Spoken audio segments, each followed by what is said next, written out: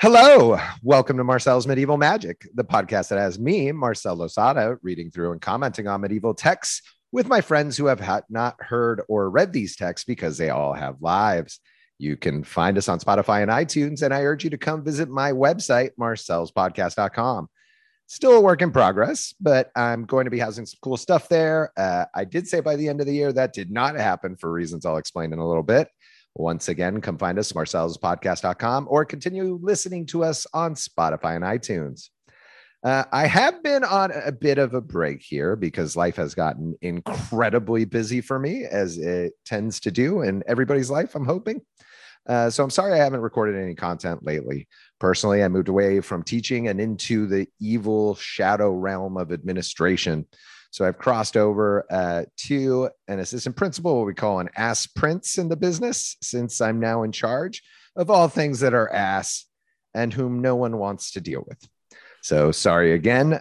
But as I transitioned, currently I have a much better grasp on my schedule, responsibilities, other things that you don't care about. But what it means is I can now give you more content.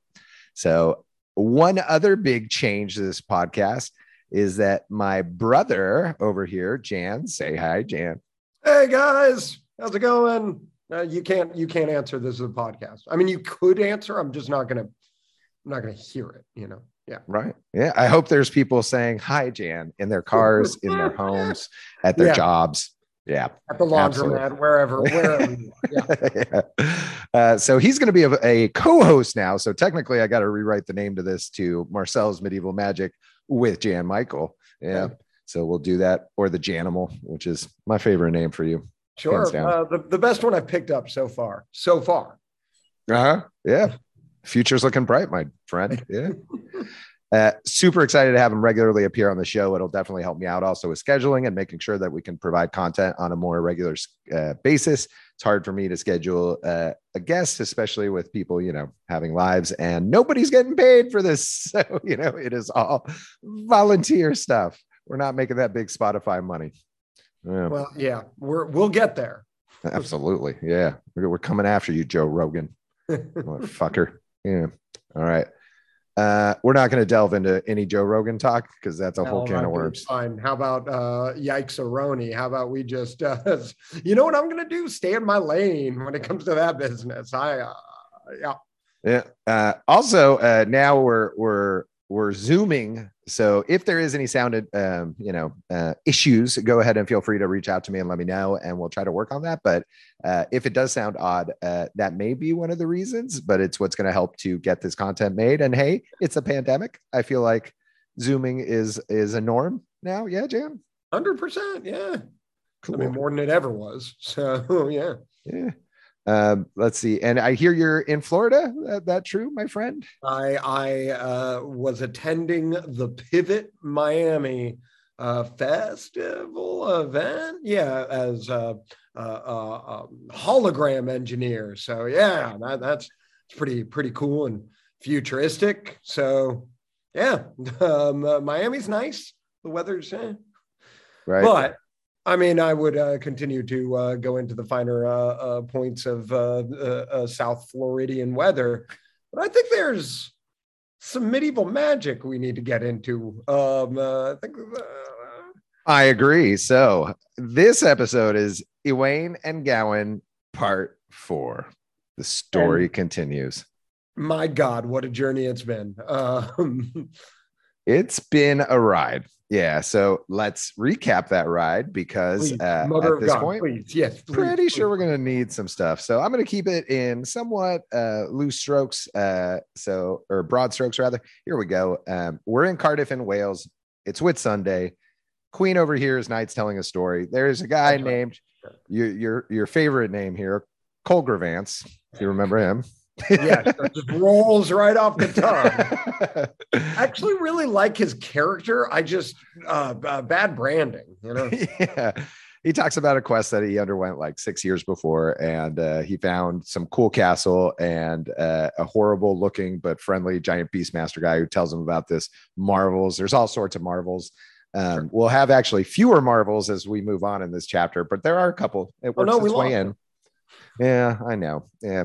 So he finds a stone that's under the fairest tree in the country that has a basin which is made of gold, has a chain that goes into a well, and there's a chapel close by. Remember all that stuff? Makes a storm and stuff.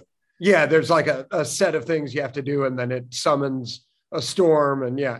Exactly. And so when it summons that storm, there's the knight who comes out, whom we named Stormy K, right? So Stormy Knight here beats the shit out of Culver Grants, and Culver Grants takes his stuff and goes back home and is telling the story. And that's the one that the queen overhears, right? So then we find that Egwene and Gawain kind of say, hey, well, whatever happened to there, right? Like what happened to that knight who beat you up? And Culver Grant's like, I don't know, this is let bygones be bygones. That was so long ago. Oh no, that is not the knightly way. So immediately there's much boasting, and they go. Egwene finds himself trying to avenge our beat up buddy Culver Vance. Arthur comes out and hears about this, and he's like, what? People must go into combat, which of course, he sends his people. He offers to fight, but of course the other knights are shamed by this, so they all speak up, right? Sure. Let's see. Owain rides out, goes through the Forest of Doom, finds the Churl of Cain, who is that ogre. Remember, they kind of gave him a title. Motherfucker. Super villain. Right. Ferris Tree, Chapel, Well and Chain, Lee's Barrow with Ladle. Owain splashes, water basin, calls the storm. Night comes, he's angry. Owain and Knight engage in combat. This time it's a pretty epic fight. Both knights seem fairly matched. Owain gets upper hand, cleaves the Dark Knight, who we found out is named Salados, which I think you'd like that one a lot better than Culver Vance, which might have been like Culver Vance, which is not better. Not much. So, no. What would Salados be? Would that? I would just add a little more Salados, maybe. That's a cool name. That's a name you could scream, right? Yeah, it's the ruse. This one's kind of French, so it'd probably be Salado. Okay. Yeah, which is still Salado. That's cool, man. I don't know. I picture him like a Count Dooku character. He's got sure, like a sabery thing, and I don't know. So Egwene bashes Salados in the head, the brain bucket, and it's so bad it like cracks it in. He runs back and he goes into the castle and essentially dies. Egwene gets trapped in this castle gate in the process, right? And if you remember, his horse gets cut in half, and he's trapped there. And then there's a lovely maiden who comes and rescues him. Her name's Lunette. She gives him an invisible ring. He stays on the bed, and then like time and space is just fucking nuts in this thing. It's impossible to tell where anybody is or where anything is. So he's like listening to the funeral that's happening outside or something, and then he sees through a hole in the wall at one point this lovely lady, right? Salados's widow, right? And so they get married, right? They don't get married yet. No, there's a bunch of bullshit that has to happen first. Hold on. Salados' widow decides that she needs a knight to help defend her land because Arthur's coming, and she doesn't have anybody anymore because Egwene killed Salados, right? So he says, you know what? We can work out some deal. I'll help you out, and I am so in love with you, and you're the fairest creature, and you're amazing, which is weird because he literally just killed her husband. So sure. And she's gotten over it pretty fast. Yeah. And anyway, so she does that. Arthur and his knights do come through, and then Sir Kay, who all talk, right, says he's going to beat him up. They do the whole thing with the Waterstone Chapel jazz. And then Egwene rides out because now he's Stormy Knight. Right. And that's his job, apparently. I don't know. Yeah, it's kind of like being trapped in like a, being like some sort of a mystical creature trapped in a tree. You have to find like a replacement to your imprisonment. Yeah. Totally. It's definitely some carnival curse. I don't know, Yeah. 1,000%. Yeah. So Egwene kicks Kay's ass really quickly and delivers a horse to Arthur. And Arthur is like, wow, you're amazing. Who are you? And right away, Egwene says, it is I am Egwene. And everybody's happy, right? Egwene goes and he, with permission with Arthur now, Arthur's having a party. Everybody's having a party. Everybody's having a good time. And Egwene marries the lady. and propels himself to be the champion for the lady in her kingdom, right? Because he's also a king's son, Urien's son, right? Okay. So he's royal, she's royal, everything's royal, everything's great. Then Sir Gawain says, hey, man, we got to go do some tournaments, right? Because that's good right. Fun. Yeah. And tournaments aren't what I thought they were. They're a lot more just free. It's a lot more anarchy and a lot less scenes from Game of Thrones. Yeah. It is absolutely like the whole medieval times thing, which is what most people think of. Sure. There was a section where there was jousting like that. Like that's not contested, but that wasn't a good tournament. Like the main event was this like sprawling melee where they just set like weird boundaries.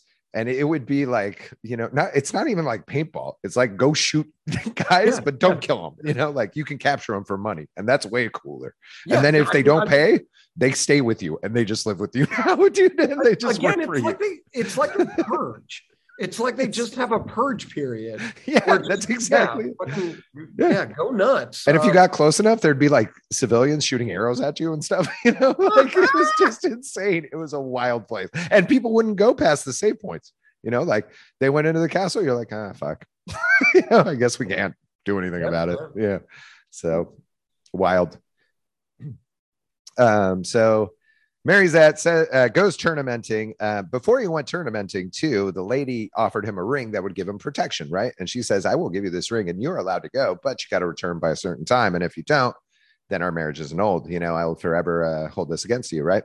So Egwene goes and he's really successful in all these tournaments, beats a bunch of people, really cool guy. But in all his turning, he forgets all about the date that he promised to return. Yeah, bad man. Happens to the best of us, sure. And so with that, his chivalry is shattered. And if you remember, he goes crazy. Sure. Which is naked. What happens when your chivalry, when you're slightly unchivalrous. Well, it's kind of a dick move to just leave your lady hanging for what I imagine to be months and months on end. Like, again, it's hard to grasp any concept of time here. Yeah, but I think you're right. I think the idea is he misses it by a while. It's not like he was like, 3 days late. Yeah, sure. Yeah, so he goes crazy, gets naked in the woods, gives up all of his things. He robs a guy's bow and arrows. And he lives like a wild man for some time, if you recall. I support it. He's dealing with the breakup. He wanted to go through a minimalist experience. I fucking get it, man. Be a van lifer, live that van life. Absolutely. And then there's so then to kind of wrap things up and move it into where we're at now.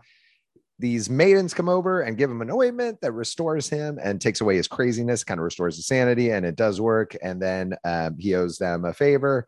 They tell him that they remember that he was a very noble knight and that he should continue doing his thing, right? So then they give him some fresh digs. They get him some armor. They get him a weapon, right? And he's out wandering in the forest when he hears a terrible noise. And do you remember what that noise was, Jan? I don't. Okay. So this is literally, I think, the line where I left off on. Right. And I might have changed it again when I was rewriting it, or modernizing it. So then Gawain came to where the noise was, that's Egwene. My bad. I got to fix that one. Then Egwene came to where the noise was and became aware of a dragon that was attacking a lion. That's right. That's incredible. Just that's the scene I've been waiting for. This is what I've been, and to have it spiced up with a random lion in there, which still pretty weird that those are just hanging out in England. But you know what? Oh, yeah.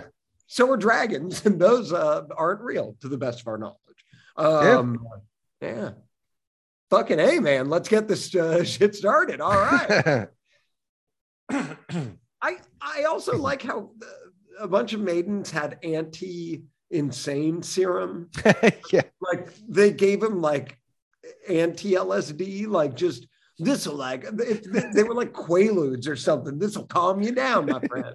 Yeah, it's antidepressants of the medieval ages. I really don't know. Yeah, but there you have it. Then the lion was hanging onto the dragon's tail, and the dragon cast fire on him. The lion had little might against that dragon that he was fighting. Yeah, no shit. No shit. Yeah, I'm gonna. Yeah. Oh, a dragon's really owning a lion? The hell you say? Then Sir Ewain made himself ready to help the lion. He put his shield in front of his face, held tight in his fist so that the dragon's fire could kiss it. The shield, right? He struck the dragon in the chile, which is the jowl. Okay. So hard that the sword came out at the navel. Wow. What an angle. Wow. I wonder if like the dragon was in a weird angle where it just kind of got shish kebabbed, or if he like came at it from an upper. Yeah. Also, just the visual of pushing, like that's such a classic, dragon fight move that I'm glad even in medieval literature, they were like, it'd be fucking sweet. You had like your shield up and you were like pushing toward a dragon. Yeah. I would have figured at this time a lion would also kind of be a beast, right? But I guess he's seeing it as like a noble enough to fight for it, right? Like noble enough to be like, well, at least that thing has hair. It's not just a fire breathing, like, yeah. Oh, yeah. Well, that's going to be an interesting thing. Think of the symbolism, the importance of symbolism of a lion in medieval England. Oh, God, this is going to get Lion Witch in the Wardrobe, isn't it? The lion's Jesus, isn't it? It's Jesus. Well, everything is still Jesus, right? Sure. But there was, you may remember this king, King Richard I of England, also known as Richard the Lionhearted. Lionheart. Okay. And so I think that's where they're going. And I think I remember reading notes about this at some point that pointed in that direction, where it's like, hey, the lion is very symbolic to England. And so that's why this seems like, which you correctly point out, this would seem like a wild animal, which you would subdue. This knight subdues all sorts of, he's killed a bunch of shit already. Yeah, totally. Yeah. He didn't seem the sort outside of horses to really give a goddamn, right? But all right, he's risking his life for this lion. He's doing some rad like stereotypical fucking dragon fight moves, and then he just jowls it. Gets it straight through the jowl. Straight through the jowl and into the navel. Then it says, all asunder he struck, and I love this, the throat ball. So that like the throat ball, which is your larynx. Sure. That from the body went the jowl. The lion was still hanging on to the tail of the dragon, taking bites of it. Okay. So tough dragon, tough lion, rather. Lion, tough. That dragon sounds very dead. Surprisingly, it's still okay until Sir Ewain struck the tail of the dragon in two, and the dragon heaved, then fell from there. Okay, sure. So great. It's a real messed up head, and then the tail's the final move. It's like probably trying to crawl away. It's that part in Skyrim when you've gotten the dragon on the ground and it's like starting to struggle. Yeah. Right. So Ewain thought, now that the dragon's dead, right? There's still that lion, right? That's the thing. Yeah. If the lion attacks me, I shall be ready to have a battle. But the lion would not fight. Great fawning he made to the knight. Down to the ground, the lion set itself. His forefeet he held all aloft and thanked the knight all he could, even though he could not speak with his mouth. which is I mean, we have dragons, we got like giants, but no, this lion cannot talk. That's fucking weird. That's fucking weird. It's also what a silly way to communicate that. What a silly, like the words they chose there are yeah. The great. So he's got a mutual respect with this lion, sure. Yeah. And again, it's got to be one of those symbolic things where they're like, he senses the nobleness of helping your brother out in need or whatever, that kind of bullshit. I don't know. Yep. It's a beautiful creature, and great. It continues. So well, the lion paid homage to him that he laid low and licked Egwene's feet. When Sir Egwene saw that sight, he took pity on the beast, and on his way forth, he began to ride, and the lion followed by his side. Bitchin'. Okay, so is he great? He's about to get a lion familiar friend guy. Bitchin'. Yes, that's exactly where we're headed. Yeah, I'm not going to even try to sugarcoat it. Yeah. He's becoming Beastmaster, dog. Like fucking awesome, dude. Yeah. I'm getting God, I forget the name of the show, but they've got the attack polar bears. The polar bears, with the his dark materials. His dark materials, yes, 100%. Bitchin', great! I can't wait for this lion to inexplicably vanish from the story, as many things and characters have. But right now, this is fucking rad. What are you talking about?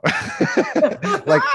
I'm still wondering, does this guy still have the ring? It hasn't even been mentioned again. It hasn't even mentioned it. Also, where's Gwen? Right? Where's Gowan? Where? All right.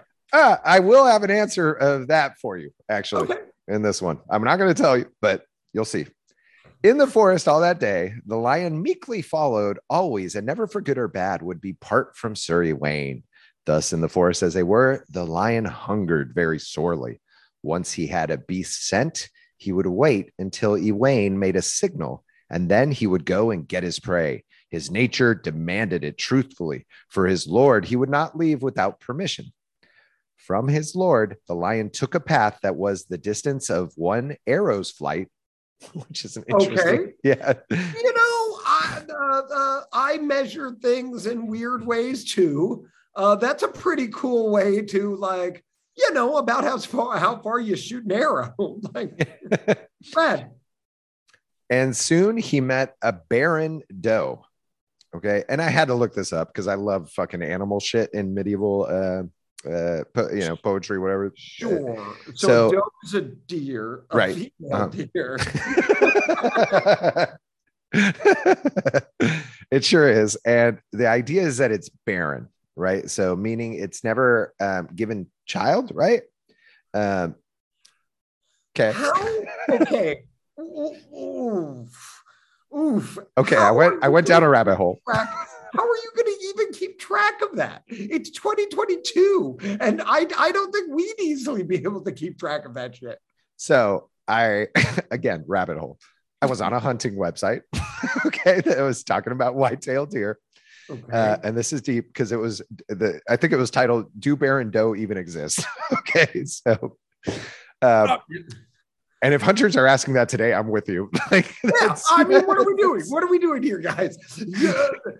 I should not be spending this much time on it, but I must because I thought it was interesting. So person said that they saw they had shot a deer that had very incredibly small nipples, no milk bags, didn't show any sign of lactation or anything like that would suggest that it had child. So they're thinking that maybe they still procreate, they have sex, but they don't, they're sterile for maybe biological reasons or whatever, damage to internal reproductive system. Sure. However, what I think this is aiming for is that it's a pure animal, right? It's like virginal.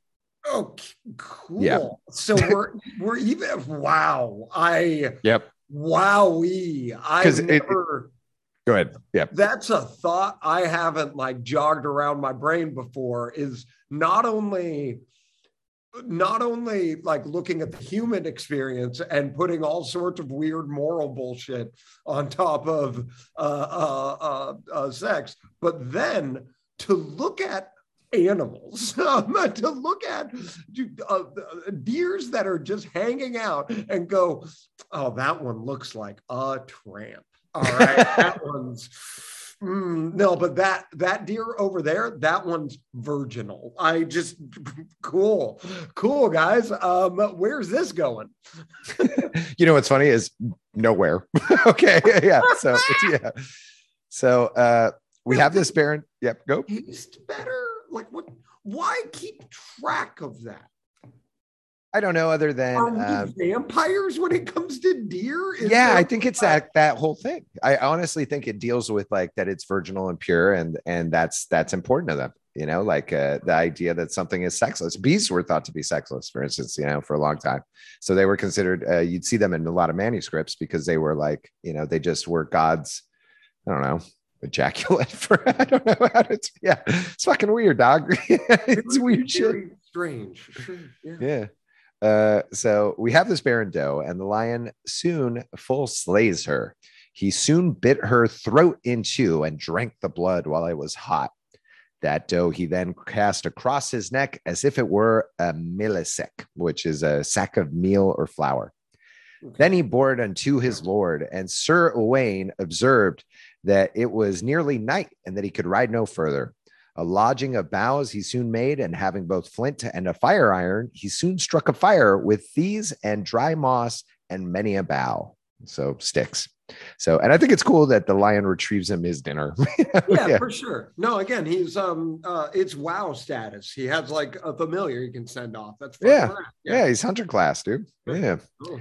The lion has undone the doe at this point, which I think just means put it on the ground, but maybe he's like opened it up. I don't know. Anyways. Yeah.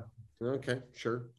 Sir Owain made a full spit and roasted some of the doe for their supper. The lion lay down, as you shall hear, and did not come near the meat until his master had eaten enough. Owain lacked there both salt and bread, and he also lacked white wine and red wine. What an alcoholic. Yeah. I mean, that he lacked both. Yeah. Right? Yeah. Damn it. No rosé then, for sure. But with, you know, you could cover both by just saying lacked wine. No. Right? You don't need to go into the, I mean, if you don't need to go into the specifics. It's fine. Right. I will say the English have a thing with red and white that goes back pretty far. So cool. Yep. Yeah. And it's symbolic. Actually, we'll see it in another text that we'll do called the Tower of Vortigern, that the colors red and white matter for some things that I'll leave ambiguous.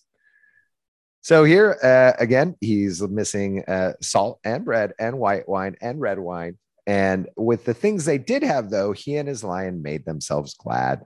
The lion hungered, and as you can be certain, and full fast he ate the raw flesh and bones. Sir Owain, in that same lodging, placed himself upon his shield. All night the lion paced around to keep his master and his steed safe.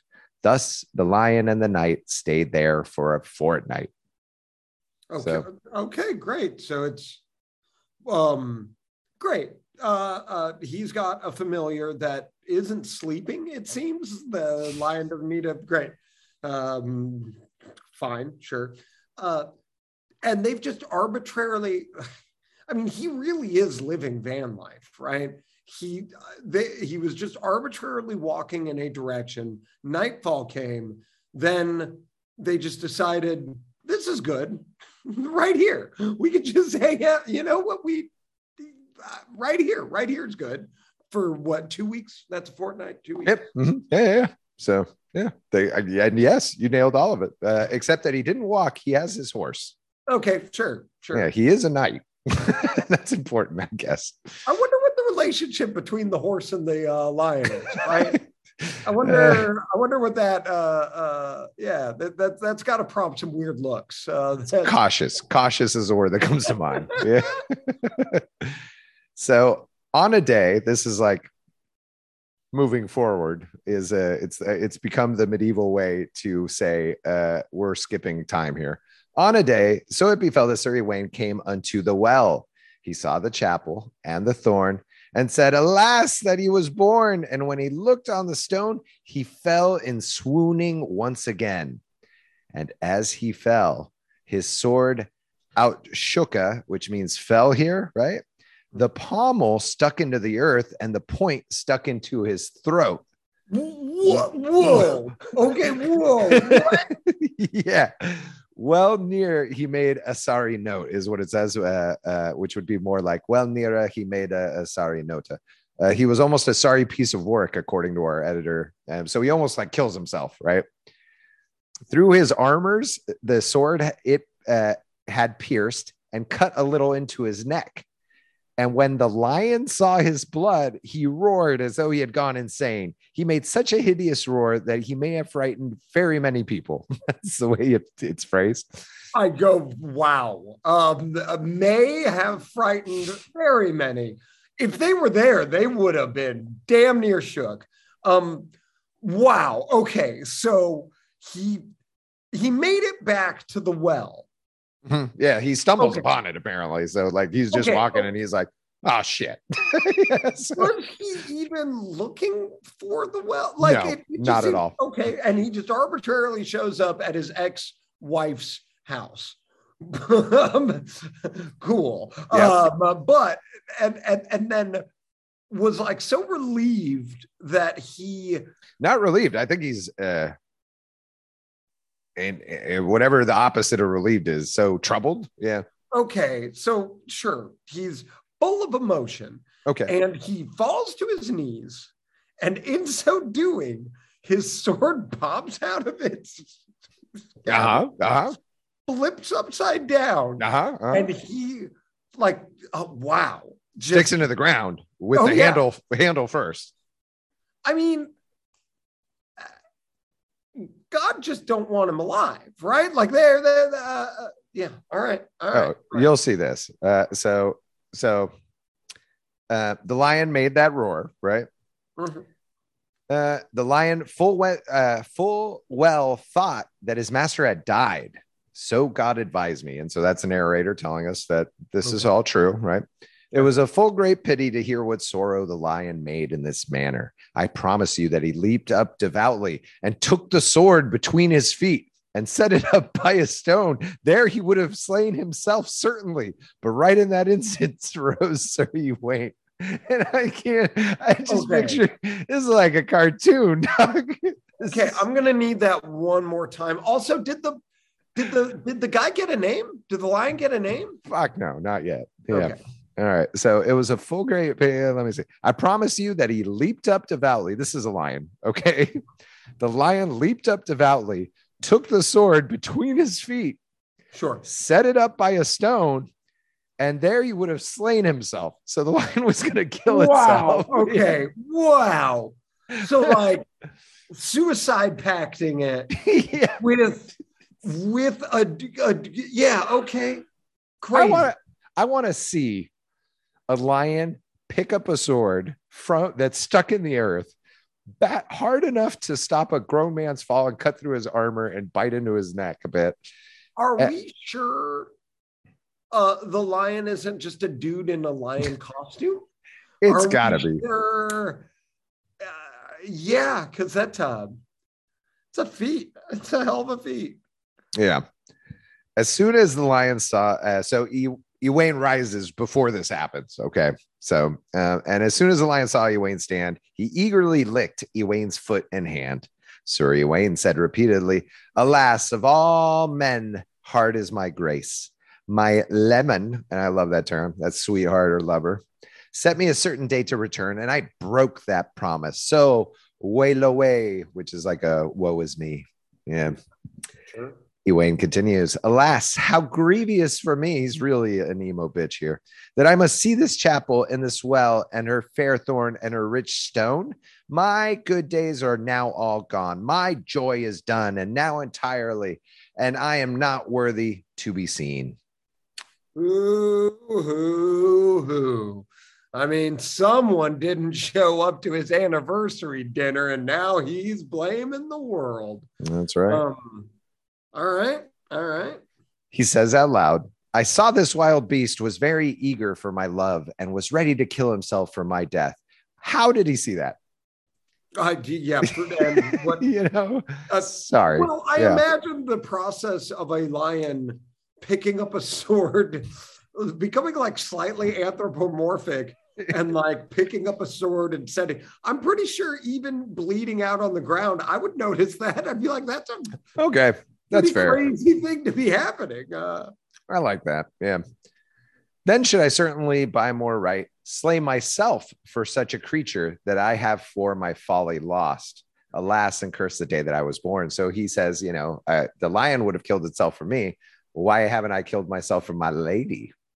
Mm-hmm. Yeah, it's good. It's good to judge have the same standards for yourself that you do for your pet lion.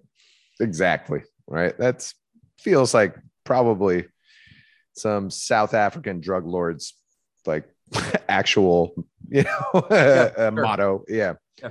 As Sir Ewain made his moan, his lament, in the chapel there was one who heard all this morning through a crevice of the wall, and soon it said with simple cheer. So again, I don't know how this person's hearing it. I thought they were in the middle of a field with something. I thought they were in a field. We just cut into. Okay, great. No, and the text is horrible with this. I had to read this like 10 times to make sure I wasn't missing shit. I wasn't missing shit. This is like a just shittily shot movie, like all of a sudden there's a wall that we just didn't see. It was out of frame the whole time, I guess. Yeah. So I don't know. So anyway, there's a voice that says, what are you that mourns here? And I love that. This is actually metal, I think. He says, a man, replied Ewain, at least some time ago I was. Yeah, that's good. That's I could see it, right? There's like some rain hitting him. He's he's got that like begrudging look. No, some time ago I was. Yeah, I love it. I thought that was metal. Yeah. So he says then, what are you? Tell me, or I go forth. I am, it said, the sorriest creature that ever lived in either day or night. So emo fight, dude. Who's more emo? No kidding. Guys, there's a lot to live for. There's been a lot of people saying they're the most foul thing. Isn't that what the ogre or the Charles he had said he's the most foul thing. Or Gawain said, or Gowan said. I think he was described as it, but everything is just very superlative, right? Like it's the most always. Sure. Whatever. If they're happy, it's like the most happy they've ever been. If they're sad, it's like the most sad they've ever been. So peaks and valleys and nothing in between. Okay. Yeah, exactly. So that's pretty much what that voice says. Sorriest creature ever in day or night. And Ewain says, no, by Saint Martin, there is no sorry equal to mine, nor any creature so homeless as myself. I was a man. Now I am nothing. In the past, I was a noble knight and a man of great might. I had many knights and plenty of great riches. I had full control over a domain, and I lost it all in my folly. My greatest sorry, as you shall hear, is that I lost a lady who was to me the most dear. The other voice said, alas, mine is a far sorrier case. To mourn, I must bear my judgment as my foes will devise.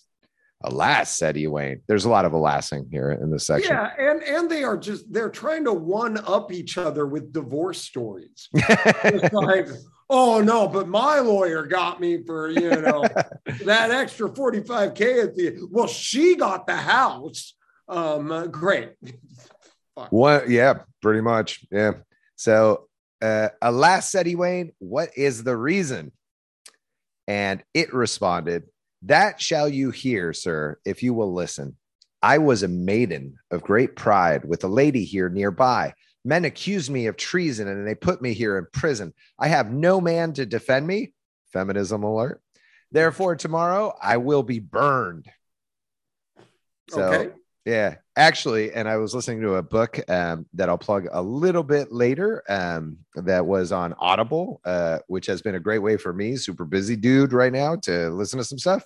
But they have a ton of medieval books, and I was really happy to listen to a couple of them. But anyway, women were actually lawyers in the medieval ages for their husbands, oftentimes. And so, especially if they were well-to-do and were literate and stuff, which kind of, is a thing you don't hear a lot. So, yeah, anyway, that's surprising. Considering most women were kind of viewed as property at this time. There's definitely that. They did not have a lot of rights. I'll tell you that. Just in general, they could not own things. And we're talking about centuries, right? So it would do this, it's like a roller coaster kind of thing, right? Like sometimes you would get certain privileges in certain areas that you wouldn't get in others, but it would be insane to claim that they had, equality in those ages. Though there are moments and instances where they move towards that in kind of what seems like a really progressive way. So anyway, it's just kind of an interesting aside. So she says, tomorrow I will be burned. Egwene said, what if you get a knight who will be willing to fight your foes? And that's like a trial by combat kind of thing. Okay, sure. Yeah. Sure. So LeBron. Yeah. That stacks, and tracks especially as people would have thought about laws back then. In terms of the way that audience would have romanticized the past. Okay. So I don't know if there's like actually you could fight your way out of situations, but the audience thought that in the past you could. Okay. If that makes sense. Yeah, it's kind of meta, but yeah, sure. But that's an interesting view on how their nostalgia was. Remember the day and age where you could just kill your way out of your problems? Remember those days? Oh God, how I wish we could just kill our way out of our problems. That's a great way to think about it, because that is 100% I think what's happening here. So she continues and says, sir, in this land, there are only 2 knights that would help to recover me. One is gone, I know not where. The other is dwelling with the king and does not know of my misfortune. One of them is called Sir Gawain. And the other is Sir Egwene. And he's actually there. Yeah. Okay. The title is starting to come together. We are 4 episodes deep. So remember how she mentioned Sir Egwene, right? And she's talking to Sir Egwene, right? Yes. And then she says, because of him, I shall be put to death tomorrow morning, right in this same place. He is King Urien's son. Whoa. So it's his fault, right? Yeah. So, sure. Yeah. It's a lot. Anyway. So we'll see. He's got a reason to be a big sad boy. Yeah. But maybe, well, we'll see, right? So he says, my favorite way to say indeed, or certainly, is parfait, Egwene said. I have seen him. I am he. And for my guilt, I will ensure that your blood is not spilt. You are Lunette, if I can discern, who helped me in my great dread. I would have been dead if it were not for you. Therefore, tell me between us how they accuse you of treason to slay you and for what reason. So here, if you remember, Lunette is the one that helped him by when his horse was cut in half. She's the one that pulled him out and gave him the invisible ring. And she just kind of faded. Right. Yeah. She's kind of like tucked in. As she was with the maidens with the ointment, she was involved somehow, but I forget exactly how. I got to go back through. But yeah, because it is convoluted as shit, dog. So yeah, every page. Yes. All right. Yeah. But a reoccurring character, which is rare. So I'm loving this. She's back. Yeah, she's back, right? And she actually has a name, which is pretty good. Yeah, in this story, if you got a name, yeah, that means you're important. So good for you. Lunette says, sir, they say that my lady loved me most especially and was furious with me after the counsel that I gave her. Therefore, they sentenced me to death. So the counsel that she gave her was to marry Egwene, remember? Yeah. So it's because things went south that now the lady is sentencing her to death. Wow. Okay. So Yeah, she's actually the edgiest edgelord of them all. I She's guess. Yeah. actually the most depressed. Okay. Right. Yeah. The Great. widow was pissed, right? So, Sure. yeah, she's the vengeful ex, I guess. I don't know. So the steward says that I have done great treason upon my lady. His two brothers say it also, and I wish that they had said it falsely. Soon I answered foolishly, for a fool's bolt is soon shot, which is an interesting proverb. I don't, Yeah. a fool's bolt is soon shot. I guess, you know, if you give an idiot a crossbow and he shoots it in like 3 seconds, Yeah. Yeah. Okay. hey, what's this do? Thunk. So, yeah. I said that I should find a knight who should fight for my rights and fight with all three of them in a battle. So it's going to be like a melee, like a 3-on-1. Okay. Then they granted me 40 days of respite to find a champion. I went to the king's court and I found Whoa. I'm so 40 Yeah. fucking days. Yeah, uh-huh. You could just leave. Like, what the fuck are you talking? That's more than a month. Yeah. That is more than you could just go. Yeah, you could. Uh-huh. Yeah. What? Okay, sorry. Yeah, no, but she does not, right? So yeah, so it seems like just leaving. Wasn't I mean, invented yet. that's she did leave and she comes back. That's the funny part. You go. You just leave. No, but I interrupted. No, it's cool. I went to the king's court and I found no comfort nor solace from neither knight, knave, or swain. So nobody's helping her out, which seems very unlike King Arthur's court, right? I thought anyway. The chance to kill, I guess. Yeah. Yeah. Yeah. And it contradicts some things that were said earlier and later on the story, but okay, we'll go with it. Sure. Then Ewain said, "Where was Sir Gawain? He has always been true and loyal, and he has never failed any damsel." And she said, "In court, he was not seen, for a knight had led away the queen, and the king was therefore very angry." So this is a really interesting footnote that I think you'll like here. It's an allusion to Chrétien, Troy de Chrétien, Lancelot story, which that poet was presumably composing simultaneously. Although the English poet might not have known it, in the French poem, a strange knight enters Arthur's household and demands to take the queen back to his land where he has imprisoned Arthur's people. If a knight will follow the queen and bring her back, the people will be freed. Kay sets out, and then Gawain, although it is Lancelot who will ultimately return Queen Guinevere to Carleon in Wales, right? Chrétien, perhaps advertising, gives quite a few details. The English poet omits them.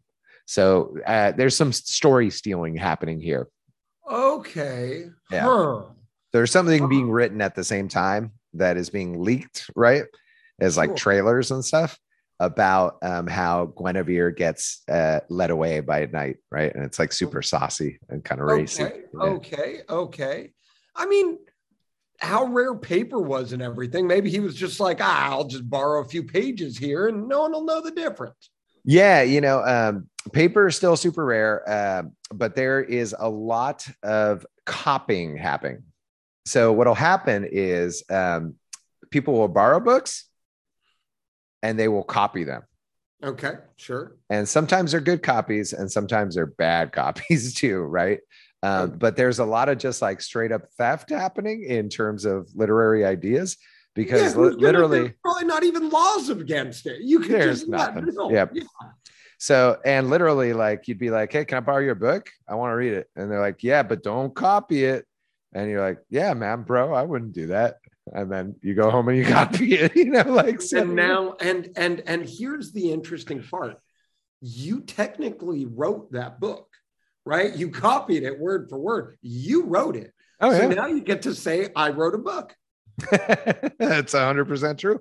And people would write the parts that they wanted. They would change parts, some of them were copied 100% correctly, but that's literally, was people of means or literate people who were able to steal from each other. So, at this point, students are a big thing. So like, there's people who are educated and they're held to do whatever they want pretty much, it's really interesting. That was in one of the texts that I was listening to, but talking about just what education was like in that day and time. It's just Wild West, dude. You did whatever you wanted. I can imagine. Sure. Yeah. Sure. So getting back to our story here, though, Gawain is gone. Sir Gawain followed after him, which is Arthur, and did not return home certainly until would not return home until he brought the queen home again. Now that you have heard this, God advised me. Now you know why I shall be dead tomorrow. Ewain said, as I am a true knight, I shall be ready to fight tomorrow morning with all three of them. Lemon, for your love. At my might, I shall not fail. But if during the battle any man asks for my name, in all ways make sure to conceal the truth. Do not say my name to any man. Luned said, sir, truthfully, no. I pray to great God Almighty that they will not have victory, since you will end my mourning. I will take the grace that God has sent me. Sir Ewain said, I promise that I will end your mourning with my might. Through the grace of God in Trinity, I shall avenge you against them all three. Then he rode into the woods, and his lion went with him. See, they remembered the lion this time. Yeah, sure. They remember the lion. Okay. And I think he's going to need that lion if he's going up against three dudes. He is going up. Yeah. I am. God, shit. Can you just go through that one more time for me? Sorry. Sure. Yeah. Okay. So she says, let me go back to Gawain, right? So Owain asks, where was Sir Gawain? He has always been true and loyal and has never failed any damsel. And she says, in court, he was not seen for a night. I led away the queen, and the king was therefore very angry. Right. So Sir Gawain followed after him, and he did not return home he would not return home certainly until he brought the queen home again. Now you have heard, God so help me, why I shall be dead tomorrow. Ewain then says, as I am a true knight, I shall be ready to fight tomorrow morning with all three of them. Lemon, for your love. At my might, I shall not fail. But if during the battle any man asks for my name, in all ways make sure to conceal the truth. Do not say my name to any man. So what's that about?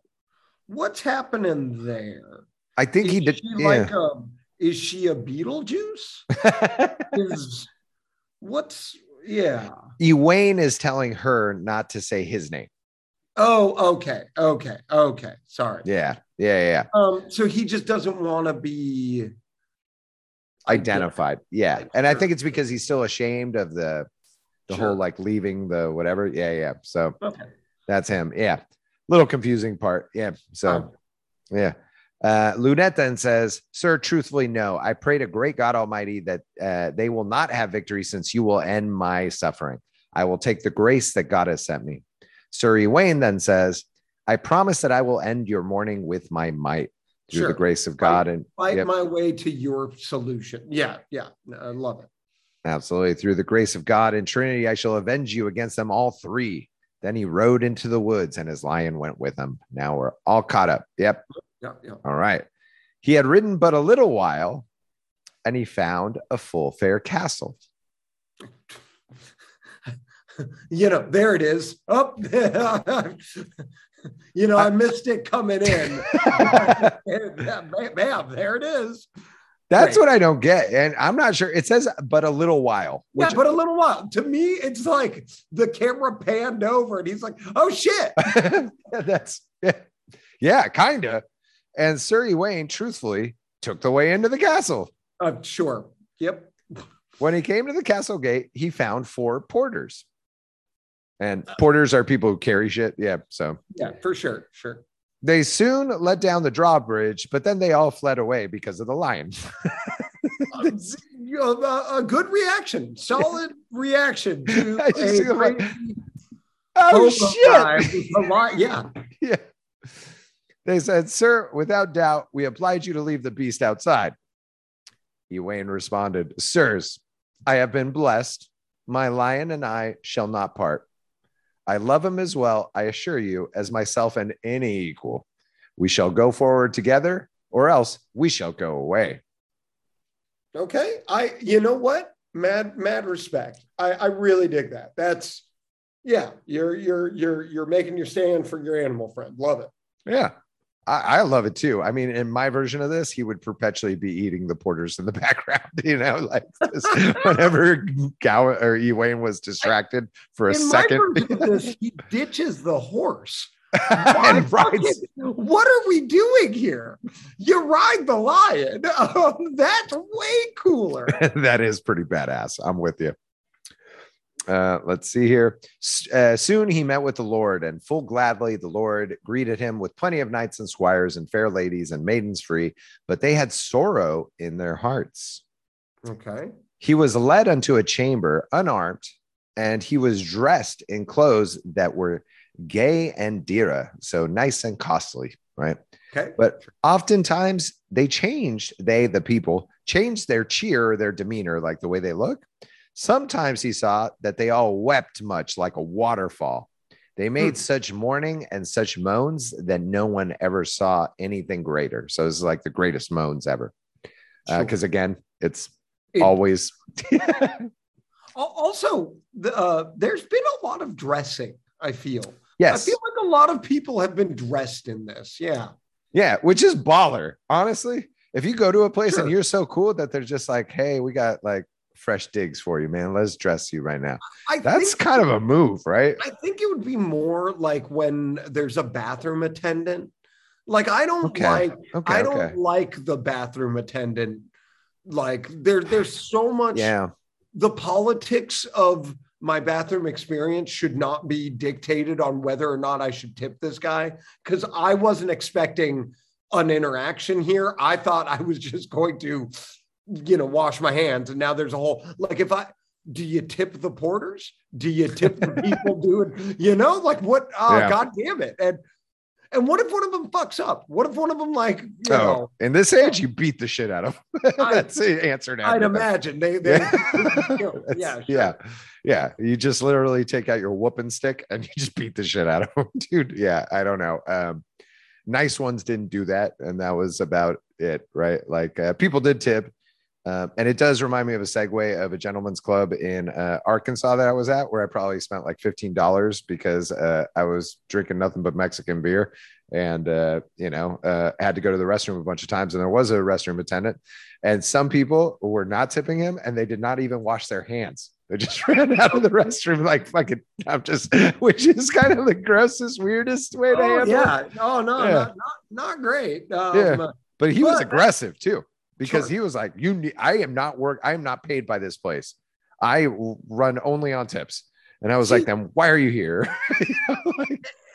And again, and man props, you earn your money however you can. But I personally do not, I don't need that experience in yeah. No, I'm with you. It's always weird. Attendants out there.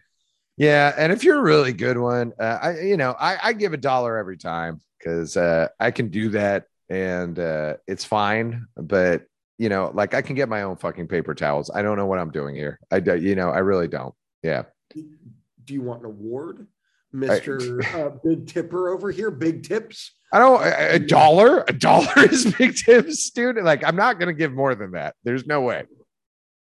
All right. Okay. I just think you're flexing. I think you're. Is this like the horses thing, Jan? No. All right. My grudge with horses is singular and unique.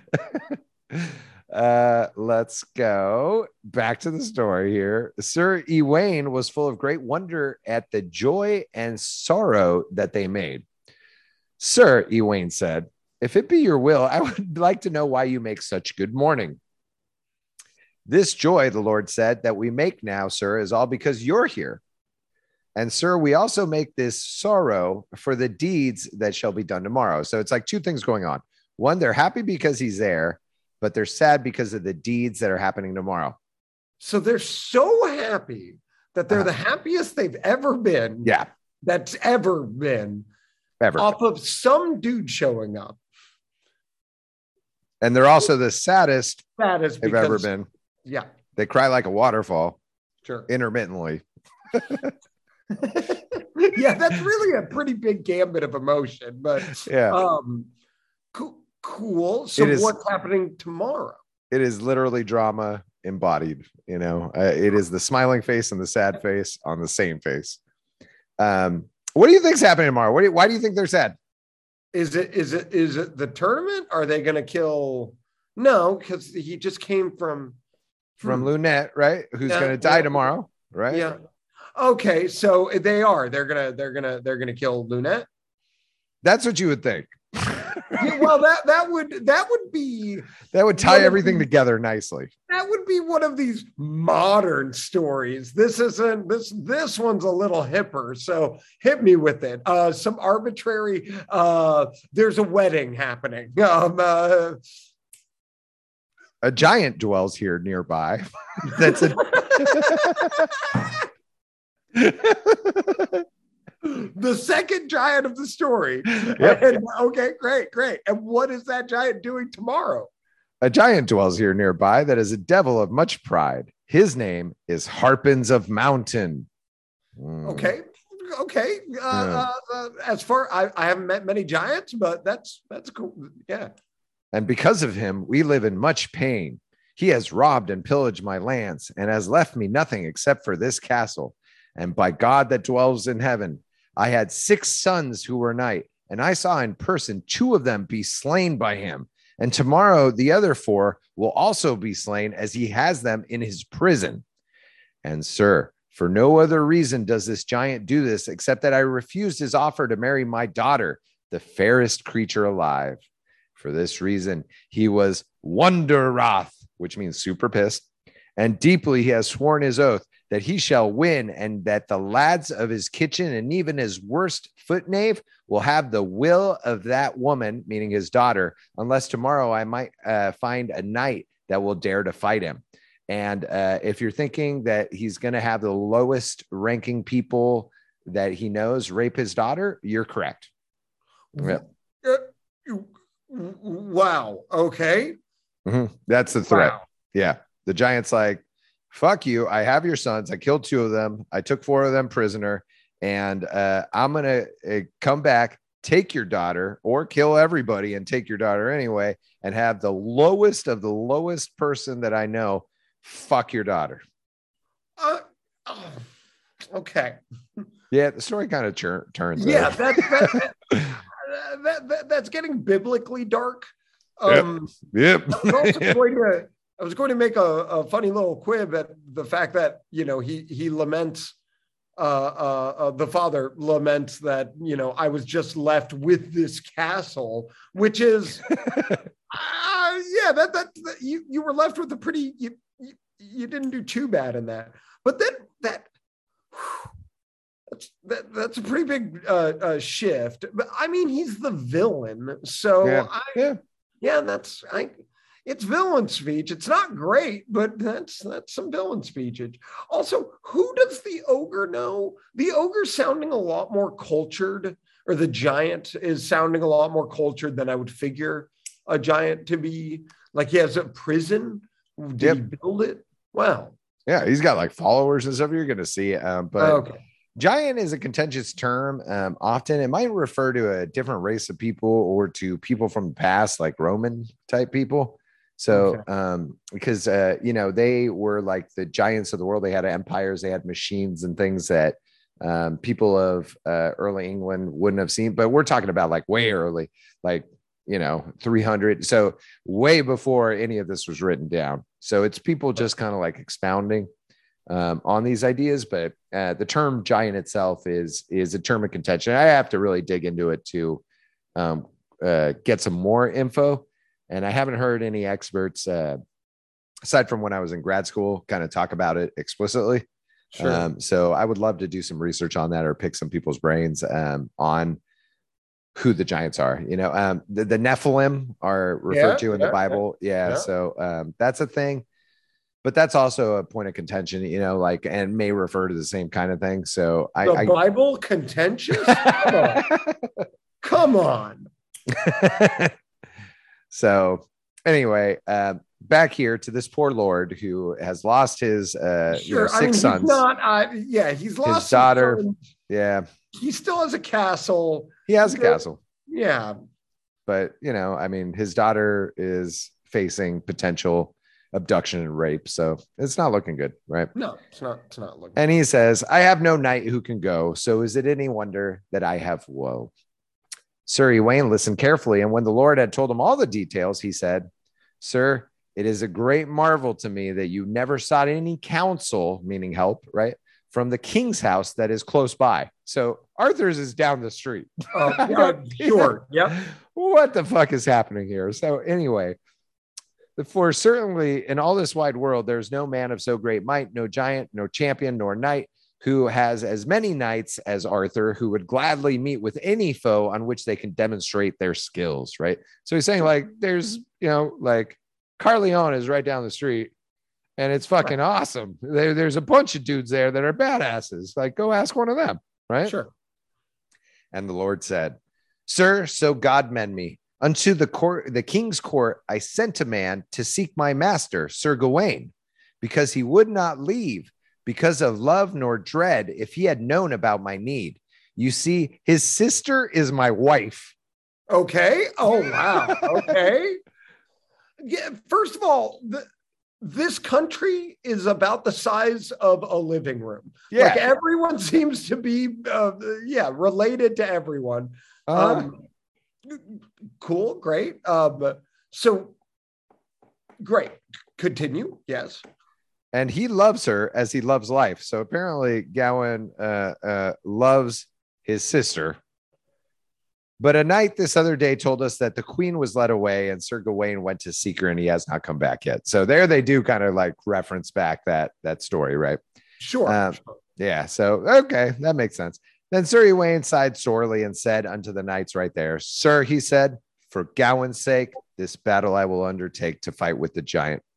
We will make a covenant and arrange a time so that we may fight by prime. And now, I mean, that's just a cool way to say that. We will fight by prime. Yeah. So I had to look this up because of what happens next, right? So prime is the first division of the day. Because remember, he still has to go try to save Lynette from getting burned at the stake, right? Sure. So what's the last division of the day? Oh, that's a great question. I have no idea. I got to do some research. Yeah. The first division of the day is 6 to 9 a.m. Wow. Wowie, wow. And they just arbitrarily play. Okay, great. Sure. Fuck, man. There ain't nobody got Casios. Like, what you want? Yeah. How are they even determining? All right, sure. So dawn to whenever you start waking up enough. Yeah. That's not a bad way. I mean, they were metering out sunlight at this point. I got to look up, water clocks were kind of a thing. So, and churches and their cycles, they had like rigorous, what they call matins, which is like times of the day where you had prayers and stuff. Sure. So that's where like church bells would ring. Yeah. And then, you would say, depending on the region and whatever, a little prayer or whatever. Remember, it's kind of, the Muslim faith still does this, right? Yeah, like 6 times a day, they got some prayers stuff. So back then the Catholics used to do it too, right? So yeah, nice. That was that. And probably, no, actually, I bet it mattered for, once it started, I bet it mattered for a lot of civilization, So yeah, and hey, if you're gonna do the thing, right? I like the fact that they've got a whole routine. Great. Yeah. So by prime, he wants to be done. Sure. I may attend no longer than that, for I have another deed that must be done tomorrow morning before noon. The knight sighed sorely. So they have noon. Okay. Like, I can tell you that. And they don't have some fucking cutesy name for it. They don't have like some arbitrary, it's Winkledawn. No, it's just noon. Yeah. Cool. It was written in this text, None, which would have been close enough. It would have been like a none or which, is very easy to turn into noon, Nuna, so noon, real easy. The knight sighed sorely and said unto him, Sir, may God reward your goodwill. And the knight there is the Lord of the castle. Okay. So he's happy. Okay. He's like, oh my gosh, you're going to help us. That's awesome. Sure. And all that were in the hall fell on their knees before Sir Ewain. Then There came a bird, right? Which Okay. bird? Bird Fucking- means lady. Bird means lady. Wow. I'm just getting like, yeah, I'm getting England in the early 60s vibe. I'm getting a Freudian. Yeah. I also love everyone's so dramatic in this story. Like people are just, it's like dealing with just people who have, it's like dealing with community college actors. Everyone's just going way too big, way too big. They're just selling it too hard. Yes.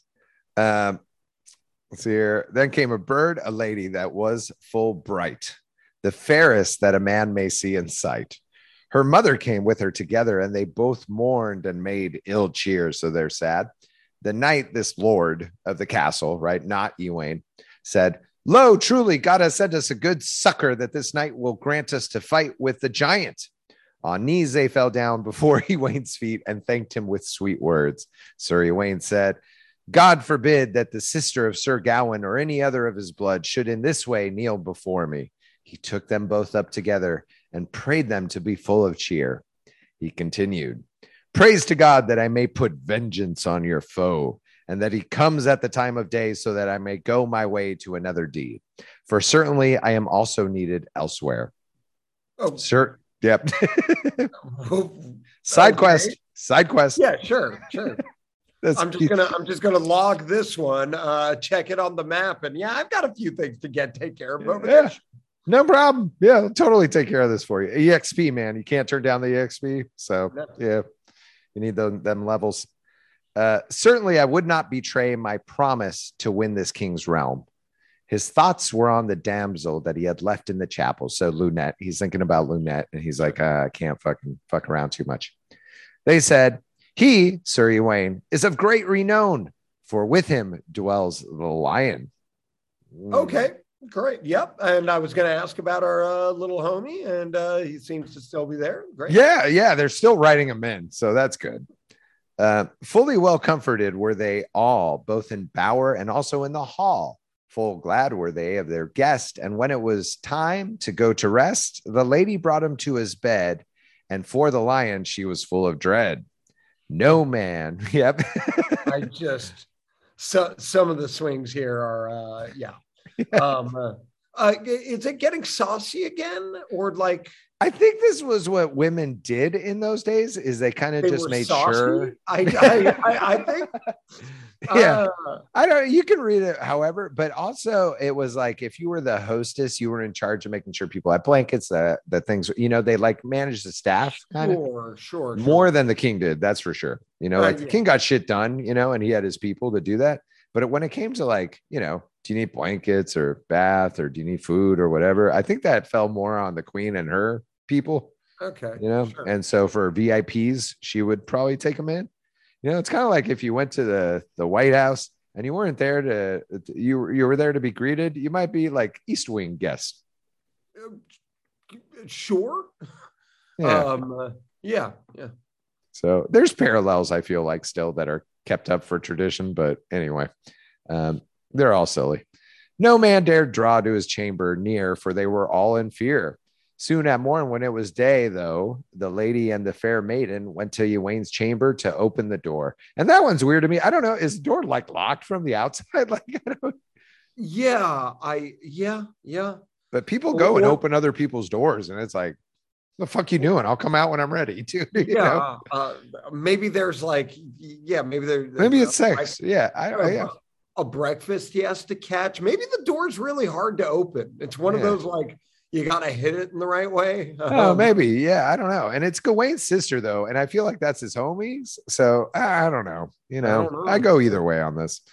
Sir Egwene went to the church before he did any other deed. He heard the service of the day, and soon to the night, he began to say to the knight, the Lord, right? Sure. Sir, he said, now must I go? I dare not stay any longer here because I'm obliged to go to another place. So he's like running out of time. Yeah. Right. Which is kind of his thing, right? He is, I feel like this is problematic behavior. He's doing this to himself, right? He is seems to always be Dickin. Did you have to go to that service? Did you? You could have gone and completed your dang quest, but yeah. Then had the knight, the Lord, much care. He said, Sir, dwell a little while longer for love of Gawain that you know. Help us now before you go. I shall give you half of my land with town and tower if you help us in this dower or battle. Yeah. I just wanted to keep the rhyme. half of great. That's a bounty. That's huge. Yeah. So, which is interesting because he said earlier that the giant had torn apart all of his lands except for that castle. So yes, I think he's lying. Sure. I would imagine half that castle's a part of it. Oh, okay. Maybe that's the way to think about it. Yeah. I like that. Yeah. I'm like, I just thought it was shitty writing, but yeah. I mean, a little bit of column A, a little bit of column B, Sir Ewain said, Nay, God forbid that I should take any reward. Oh, you what a heart of gold on this one. Heart of gold. I mean, take the loot. You take the loot. That's right. Then there was great grief. So God make me glad to see the sorrow that they made. Sir Ewain had great pity of them. He thought his heart might break in three, for in great dread, he began to think about the maiden in the chapel. So he's kind of like, what a specific break in three? Okay. I mean, I guess I've never really analyzed broke my heart in two, but that at least, like, that's giving you a mental idea. Like, three is such a specific. Yeah, because you got two hands, so it's like if they break it in two, it's like a ripping, right? Like, yeah, sure, we do that all the time with all sorts of things, right? So yeah. Breaking in three, it's really weird. Other than it deals with the Trinity, so, but it's like a real casual thing. That's like they don't, stretch, yo. That's but all right. Great. For certain, if she were, I love this phrase, done to dead. So like done to dead, sure. Yeah. Killed. Yeah. He knew of no other plan to take other than to slay himself or go crazy again in the forest. So if Luned dies, he's going to, have to kill himself because he's had that revelation with the lion, or he's going to go back into the forest and be don't worry, he'll drop his sword in the weirdest way and kill himself like fucking 6 times, I'm sure. Yeah. Or he'll go back to fucking being a crazy, but he seemed to be doing better than that. Honestly, he got a lion buddy. He found a better version of himself. He had a hermit that would bake him bread, if you remember. Yeah, that's what I'm saying. He had a thing going. He would occasionally exchange deer skins for the bread. That was his thing. That's like subsistence hunting in Alaska. Yeah. So yeah. So anyway, right at that instant, there came a groom, a lad, and said that the giant was coming.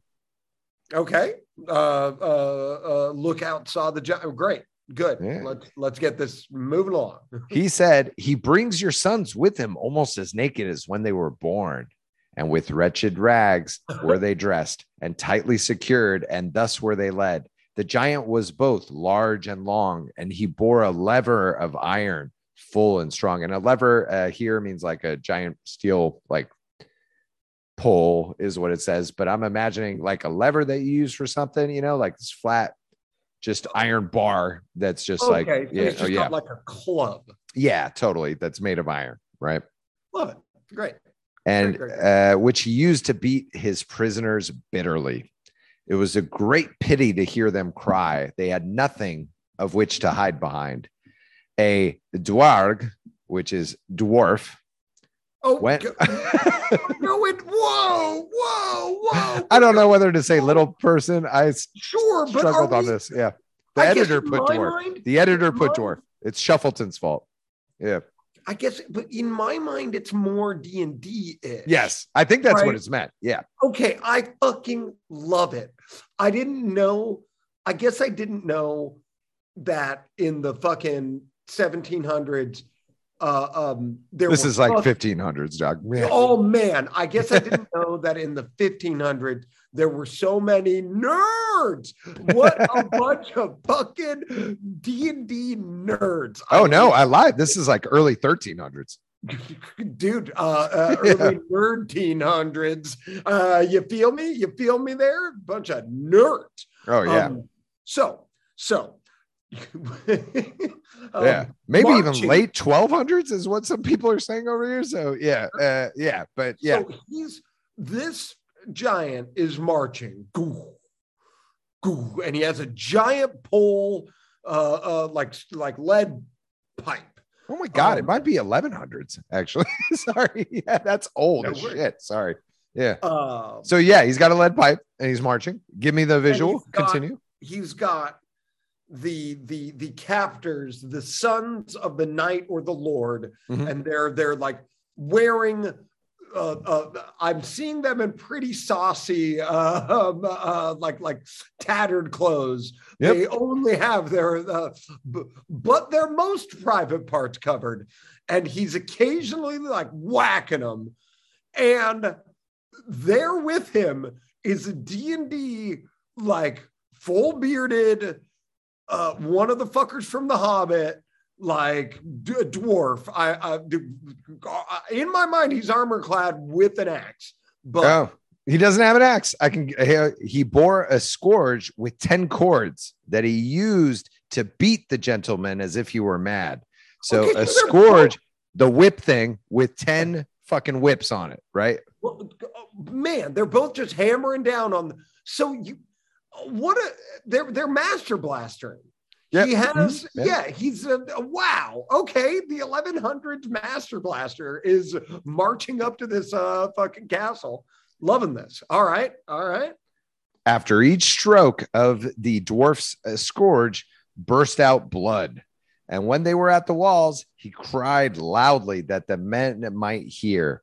If you will have your sons in health, deliver me that damsel. I shall give her as a gift to one of the foulest Kisteroon, which is a scullion, which is I had to look this up because I mean scullion is, I know it's like an insulting term, right? Sure. But it turns out it's a servant who is assigned the most menial kitchen tasks. Okay. Being a little classist here, but oh my God, medieval. That's medieval society in a nutshell. I shall give her as a gift to one of the foulest scullions that ever yet has eaten any bread. Cool. Again, all of this is problematic, not cool, but he is the bad guy. So great. Keep throwing it out there. And then they make it sure, because earlier it was kind of like I'm giving it to her, right? And even here, right? I shall give her as a gift to one of the foulest kids. But then here it says he shall have her maidenhood. Okay, so it's really just straight up. Yeah, really drilling down. So really that making sure he can fuck the shit out of her, right? Like he's gonna rape the fuck out of her. Great. And then it says, then shall none other lie her except lousy, naked harlots.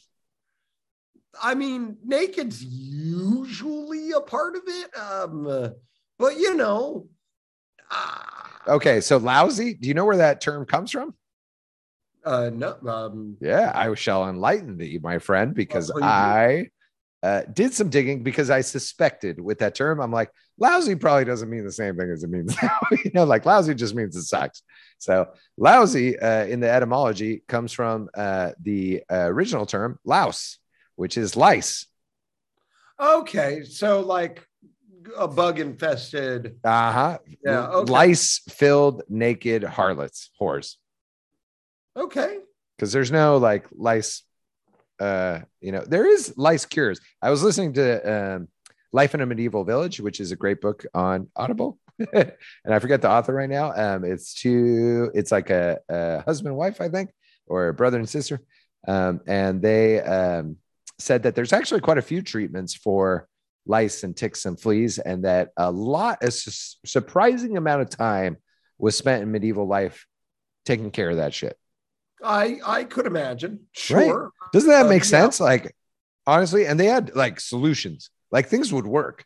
Oh, but they would come back. I guarantee you, if you drop me in the 1100s, First of all, kill me.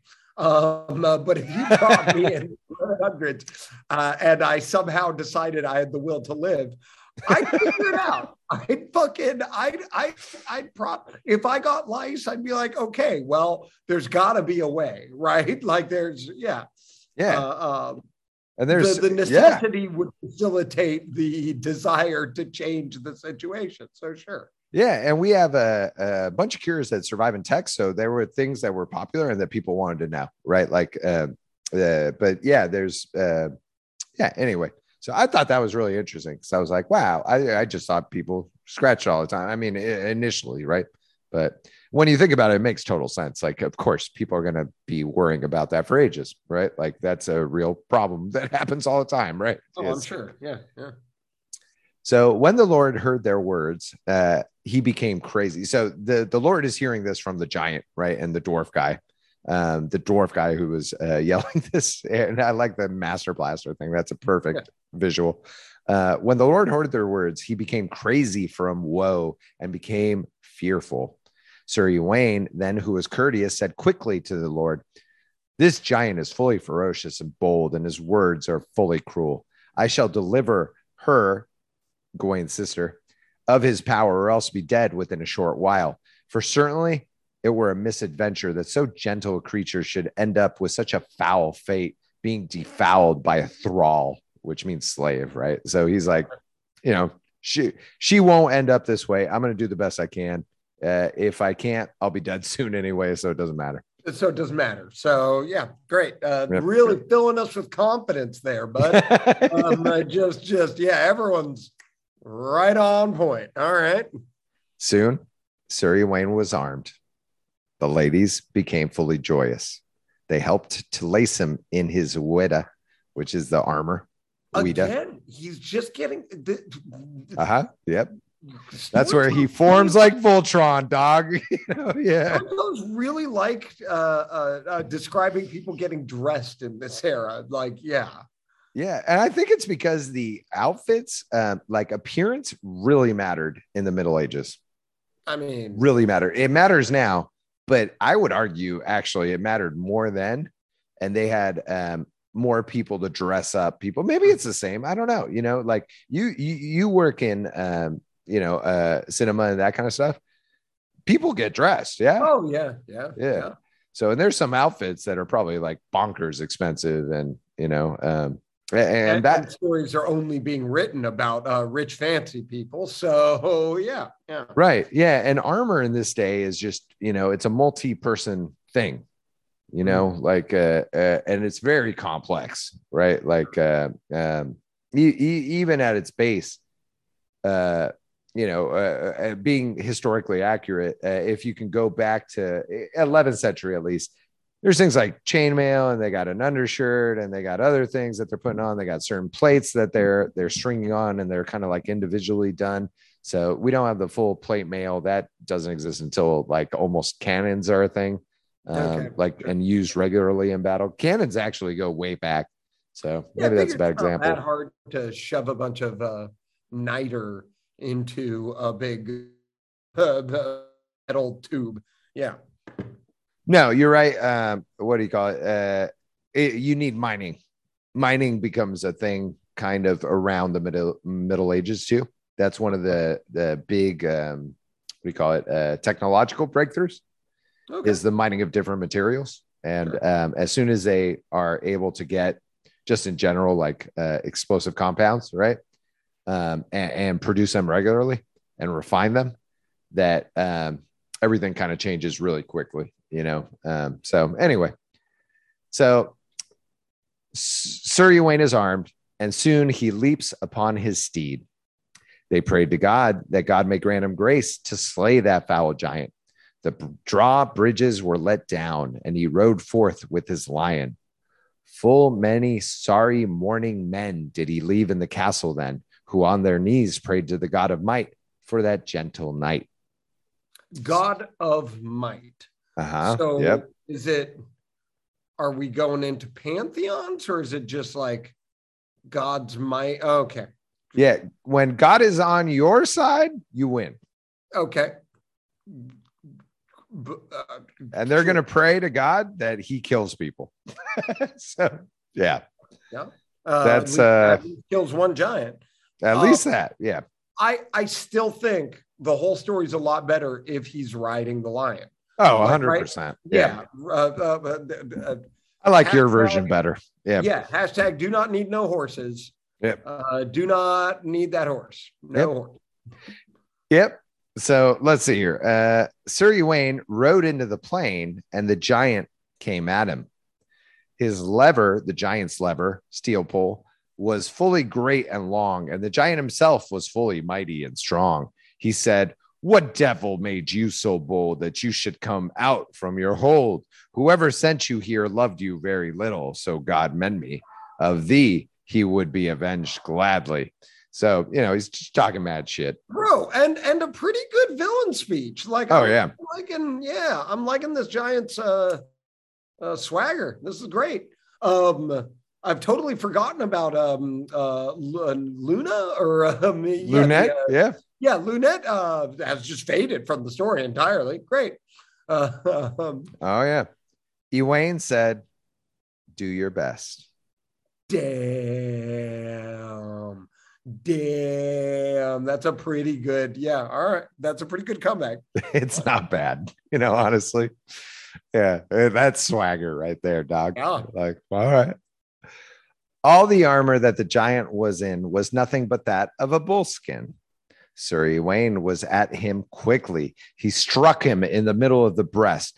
The spear in his hands was both good and stiff where it bit, and out burst blood. So fast did Sir Ewain deliver the blow that the bullskin protected the giant not. The giant stumbled from the blow, but he aimed his own blow back at Sir Ewain and hit him on the shield so quickly that it was a marvel that the shield would hold. The lever that the giant used bent with the force of his strikes, and with great force he continued his assault. This is great. Upper end action. We're getting some blood. There's some gore effects. Great. Carry on, my friend. Yeah. The giant was so strong and brave that in any other battle he would have ever taken any other weapon.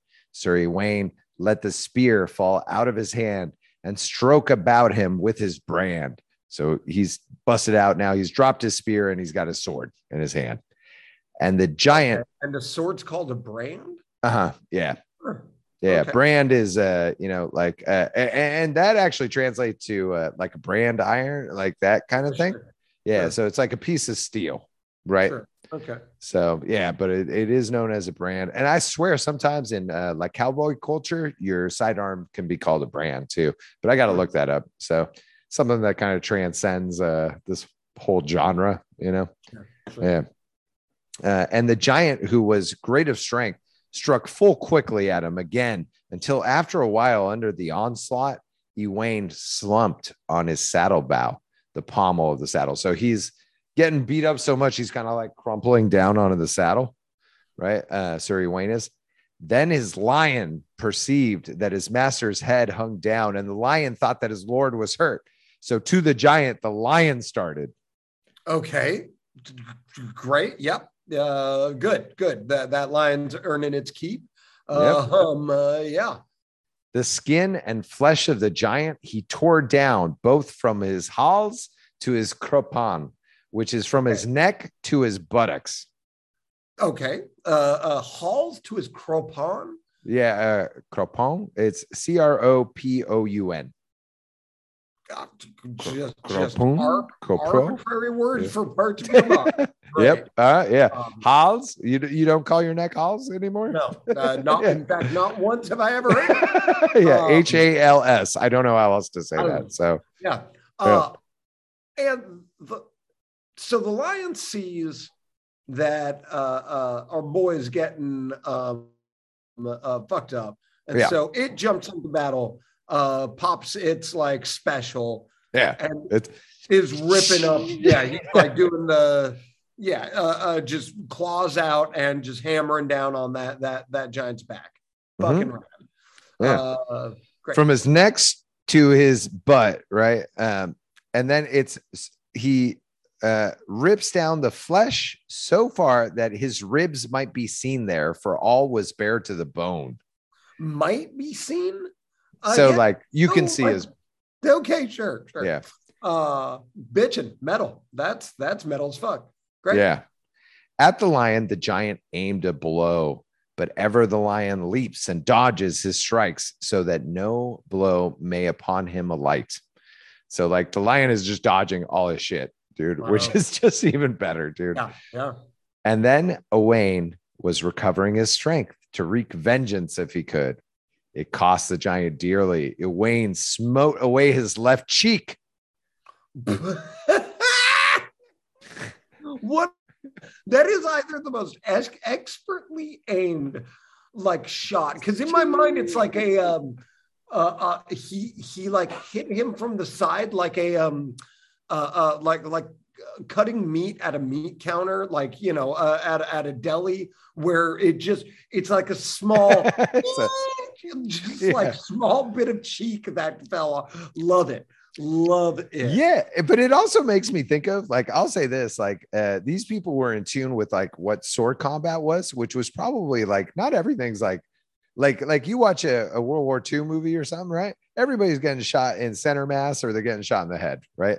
Nobody gets like that weird jaw shot where like half their teeth are shot out, you know, like, you know, like, no, you're 100% where they right. live, but like it sucks, you know, like that. Ow, that sucks, dude. Or you get your ear blown off or something, you know, like where it's just like, oh my God, you're a monster now. You just got hit with shrapnel and half your like chest is now weird. Like, yeah, sure. Yeah, you know, you're not dead necessarily, but like, oh, wow, you know. Still, a cheek shot with a sword. Yeah. Is a tough angle.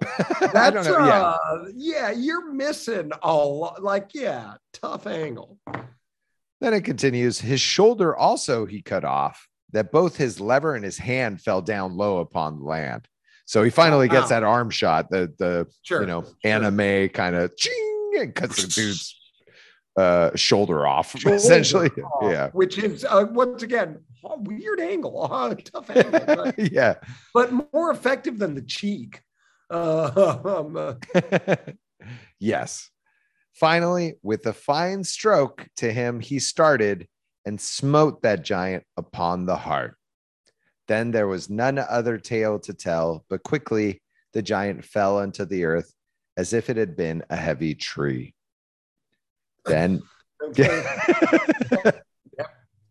so he does his wind up little heart shot, you know, Zelda style, a Link but style. Also, what falls really hard?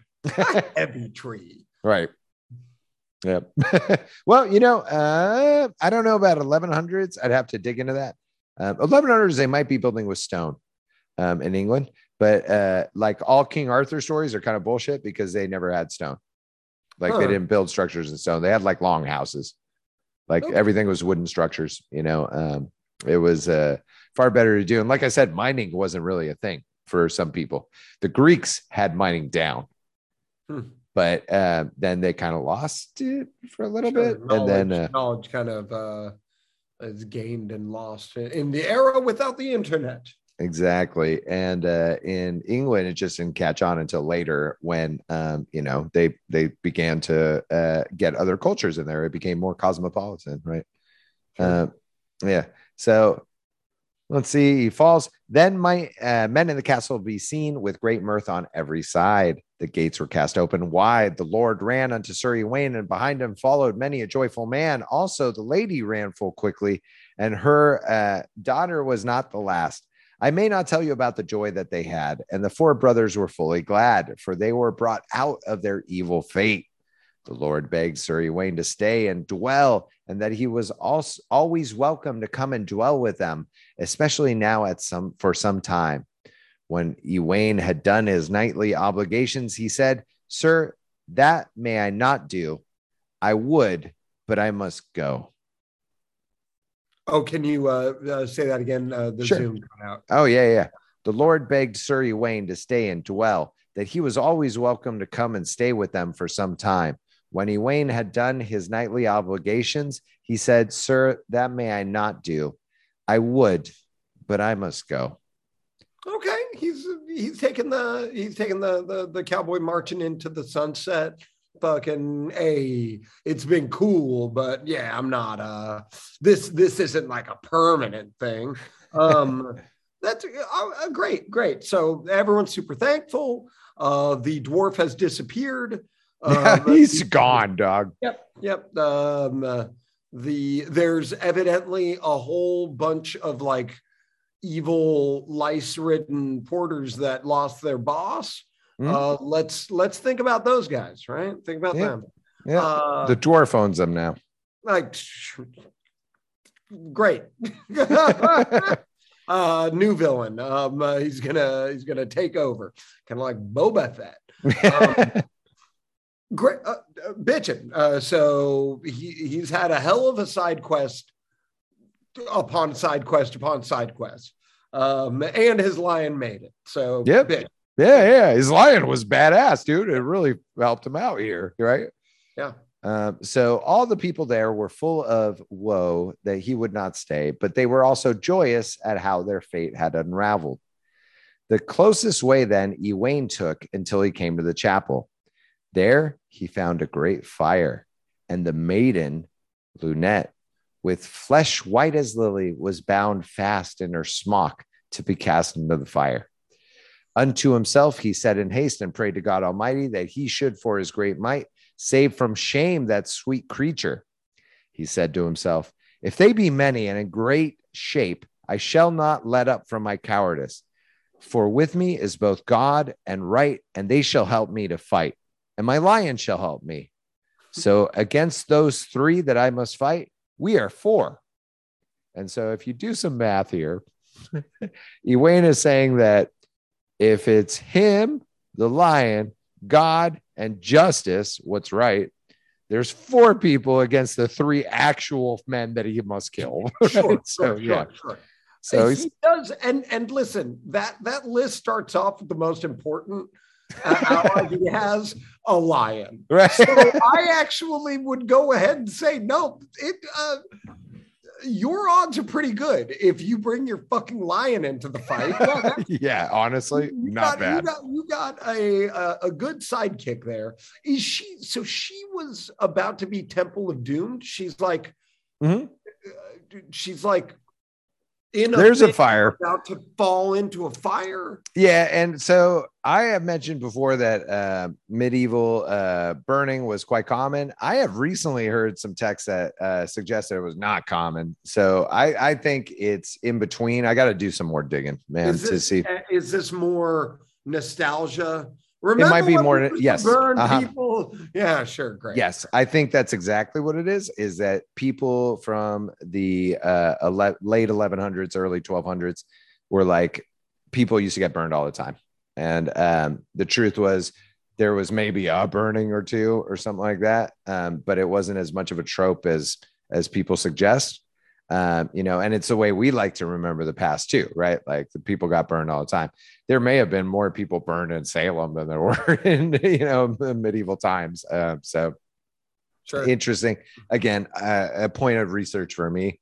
And at some point when we do another Saint Live story, I'll really dig into it because there's always a fear of burning in Saint Live stories. So we'll go there. And some of them do get burned. So yeah. I mean, anyway. I got a fear of burning too. So I would make Yeah.